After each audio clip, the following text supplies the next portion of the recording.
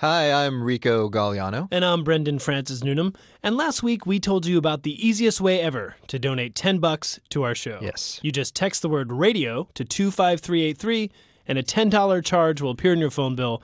Additional text and data rates may apply. Very professional. I've been practicing. Well done. But should you care to give more than $10, people, you can do so the old-fashioned way through our website. Yes. The ain't ye old website. Yeah, websites are now old-fashioned, apparently. Just go to dinnerpartydownload.org, click on Contribute, and there you can donate up to infinity dollars. Infinity is an old-fashioned notion. That's right. Well, Google dollars was trademarked. On the other hand, in the time it took you to listen to us bantering about those instructions, you could have already sent us $10 by texting the word radio to 25383. Yes. So you decide, convenience or munificence?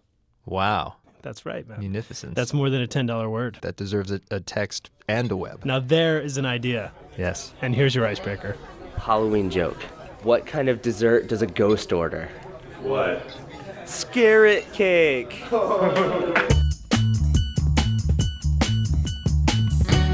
I'm Brendan Francis Noonan. I'm Rico Galliano, and from American Public Media, this is the Dinner Party Download, the show that equips you to win your next dinner party. Our icebreaker this week came from Matt Elkin with help from his band, the So So Glo. With a so-so joke. In French, that'd be the comme si comme ça joke. That's right. Coming up, Robert Reich, Babies Online, Talkies, Corpse Survivors, Illegal Eats, and a small black search party. But first, time for small talk.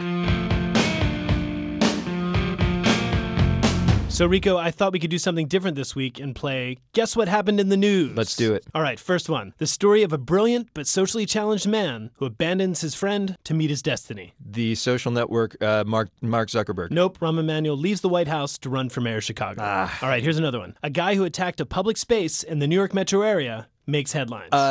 Times Square bomber, he got sentenced to life in prison. Nope, Governor Chris Christie killed the Hudson River Tunnel project. That was going to be my second guess. All right, last try. Come on. Millionaires compete publicly while saying nothing. Campaign debates in California and Connecticut. Actually, I was going to say Major League Playoffs, but that works too. I think it does. For stories with only one meaning, everyone, we turn to our colleagues at Marketplace. Adrienne Hill, sustainability reporter for Marketplace. What story are you going to be talking about this weekend? Well, I'm going to be talking about the fact that Costco is selling a year's supply of dehydrated food for all those survivalists out there for $800. And let me guess, it comes with the something really bad happened cookbook? It does. No, but it also, maybe if you're not a survivalist, good thing to think about if you're just a really lazy grocery shopper. I love it. Just like once a year, it's all done. Saves a ton of time. Sayonara, Trader Joe's. Exactly. John Haas, editor, what story are you going to be talking about this weekend? There's an amusement park in England that is being picketed by clowns. Real clowns. Why? Well, they're having a Halloween display called the Carnival of Screams, where they have a bunch of killer clowns running around in the park. And the clowns think they're being misrepresented? Yeah, I mean, after Stephen King's It and Poltergeist, clowns have a bad reputation. I mean, I support protests, but are there not, draconian austerity measures that people can be protesting in Europe right now? That's true, but you got to treat them with respect, because if you don't, they'll hunt you down and kill you. Stacey Vanek Smith, senior reporter for Marketplace. What story are you going to be talking about this weekend? Well, there's a new study out that found that more than 90% of U.S. toddlers have an online presence. This could explain Twitter. Yes, and 1 in 4 unborn babies also have an online presence, like an email address or a Facebook page or something. Status update. It's dark and cramped in here. And now, time for cocktails. Once again, we tell you something that happened this week in history, then give you a fitting drink to serve along with it. It's like history is that gum from the 80s with syrup inside, except instead of syrup, it's booze. Awesome. Anyway, first, the history. This week, back in 1927, the movie The Jazz Singer premiered. Now, some folks at your dinner party may know it was the first feature film with actual dialogue. Our friend Michelle Philippi is here with a few things they won't know. The Jazz Singer saved a movie studio and killed its CEO. His name was Sam Warner, one of the 4 brothers behind Warner Brothers. Back then, it was a struggling studio, and its biggest star was a dog, Rin Tin Tin.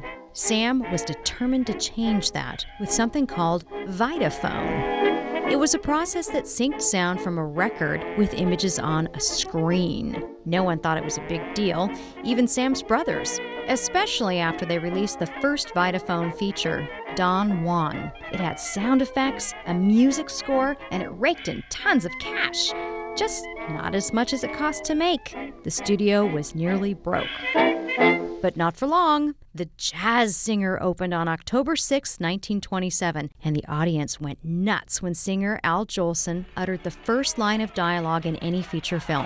Wait a minute, you ain't heard nothing yet. It was a blockbuster. Warner Brothers hit the big time. Sam didn't live to see it, though. He'd been so busy with the movie, he hadn't cared for his abscessed teeth, which infected his brain and killed him the night before the Jazz Singer's debut. Goodbye. Don't cry. So that was the kind of sad history. Now for the drink to serve along with it. On the line is Maxwell Britton. He's a bartender at Freeman's Restaurant in the Lower East Side of New York City, where the Jazz Singer is set. Max, what drink does the story inspire you to make? I was really touched by the story of Sam Warner. Yeah. So it made me want to kind of do something in a celebration, and obviously champagne would lead somebody to celebrate. Oh, that's very nice. Right. To celebrate a life instead of being sad about the death. Of course. Also, just to bring a little bit more of the irony into it, this is kind of just a variation of a classic cocktail called the Corpse Reviver No. 2. The Corpse Reviver? Yeah, and it kind of ties into Sam Warner because of the Vitaphone, bringing the actors more to life. Nice. And how is this made? So the Corpse Reviver is gin, fresh lemon juice, Cointreau, Lillet Blanc, and absinthe. All right. The cocktail that I'm doing is essentially the same ingredients topped off with champagne, or as some people might call it, a Corpse Reviver Royale. Well, that's lovely. I do have one suggestion, though. What's that? The character in the movie is the son of a cantor who becomes a pop star. Right. So could you replace the champagne with, like, Manischewitz? Sure. No, you can't. How about we do a Manischewitz back? Yeah, why not? We can do that. So, Rico, here's something interesting. Yeah? That drink with champagne is called the Corpse Reviver Royale. Yes. But with Manischewitz, it's called a Corpse Reviver Moyle. Oi! No one can resist a drink with 10% off. Ladies and gentlemen, send your upsetting puns to our website. It's dinnerpartydownload.org.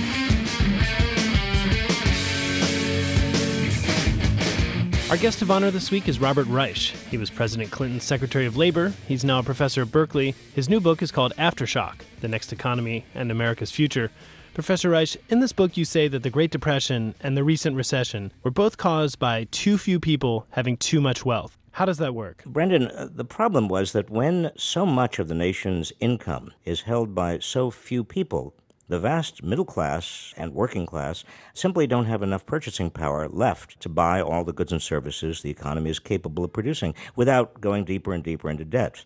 And eventually that debt bubble bursts. Well, one obvious solution would be to raise taxes on the very wealthy. But let's be honest, America has become increasingly anti-tax, and politicians are just simply afraid to go there. Well, I believe that what is eventually going to happen is exactly what happened in the 1930s and 40s, and that is that people at the top come to understand that they will be better off with a smaller share of a rapidly growing economy than they are with a larger share of an economy that is basically dead in the water or has a very, very difficult time getting out of the gravitational pull of the Great Recession simply because there are not enough people in the middle who have enough money to keep it going. But it's not the rich as much as it is the middle to lower classes in this country who make it politically impossible to raise taxes, even if it would make sense for them. Many people in the middle have understandably decided that they don't want to pay any more taxes. They feel that they're overtaxed. Their incomes in real terms, adjusted for inflation, have not increased at all over the last 30 years. They're beginning to understand, though,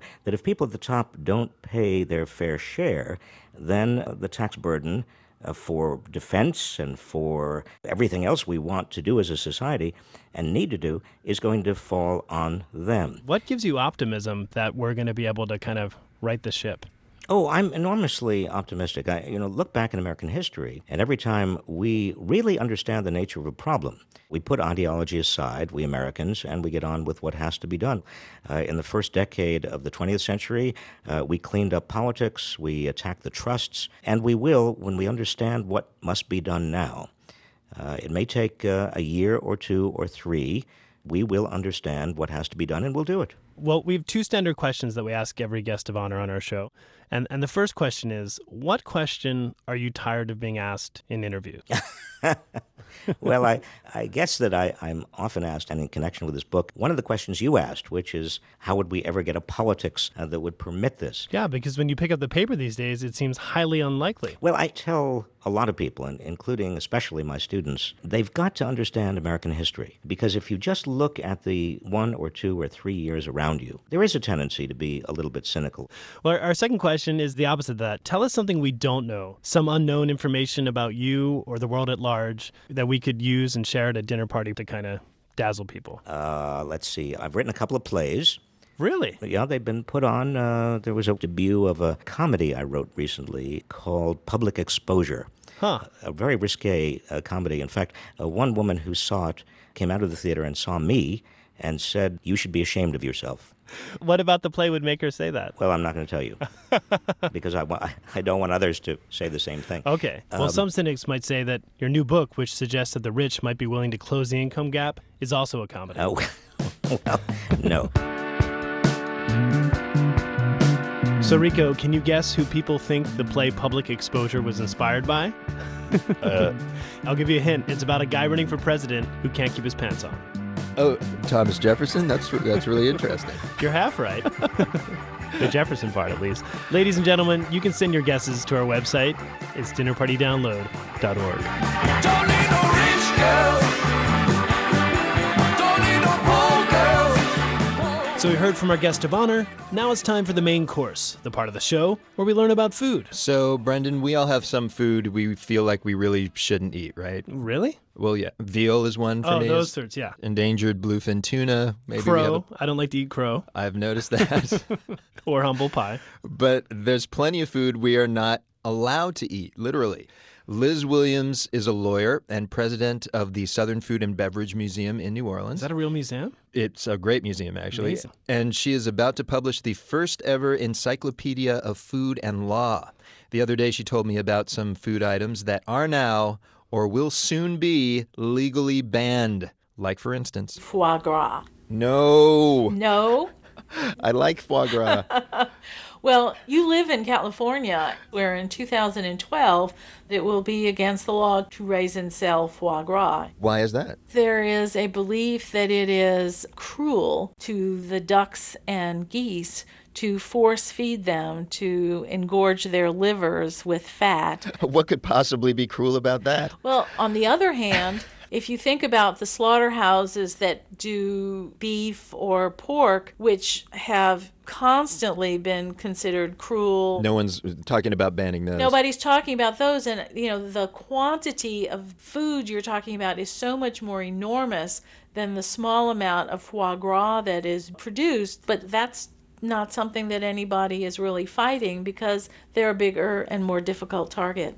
What's second on this meal of the band? I'm almost afraid to ask. Well, we can talk about animals that are eaten in other places, but that we consider pets. Right, like dogs. Dogs are eaten in places in Asia.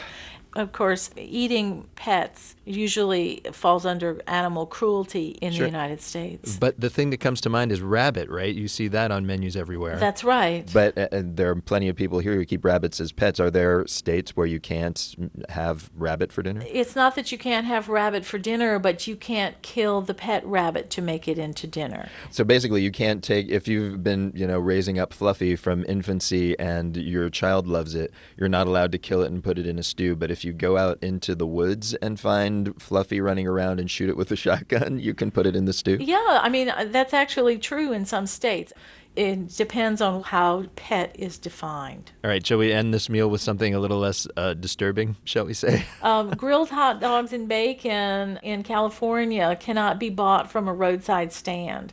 That is a craziness. I mean, you can buy grilled hot dogs wrapped in bacon, just not from a roadside stand. Why is that? It's really a protectionist law as opposed to one based on health or anything rational. So it protects the, restaurants that serve hot dogs? That's right. That's right. So it's the Wiener Schnitzel law, basically. Exactly. But wait a minute. Actually, there are people that sell those things outside basically every nightclub in Los Angeles. I see them probably every night. Those are illegal? Yes, and they're being raided all the time.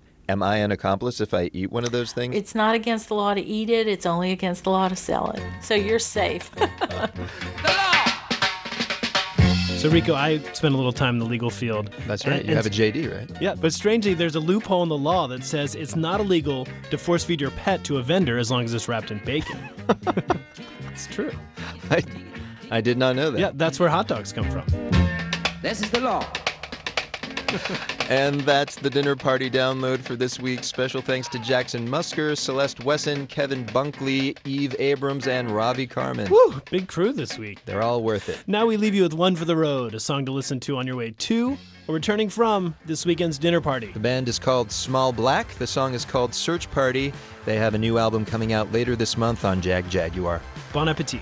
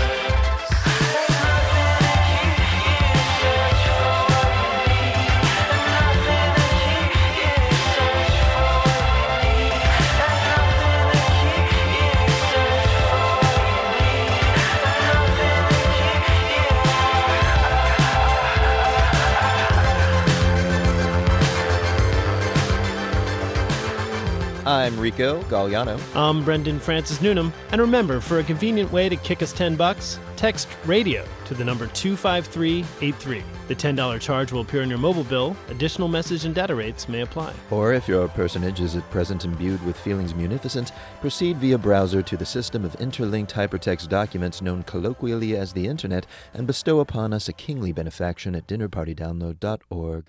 Nicely said. I winged it.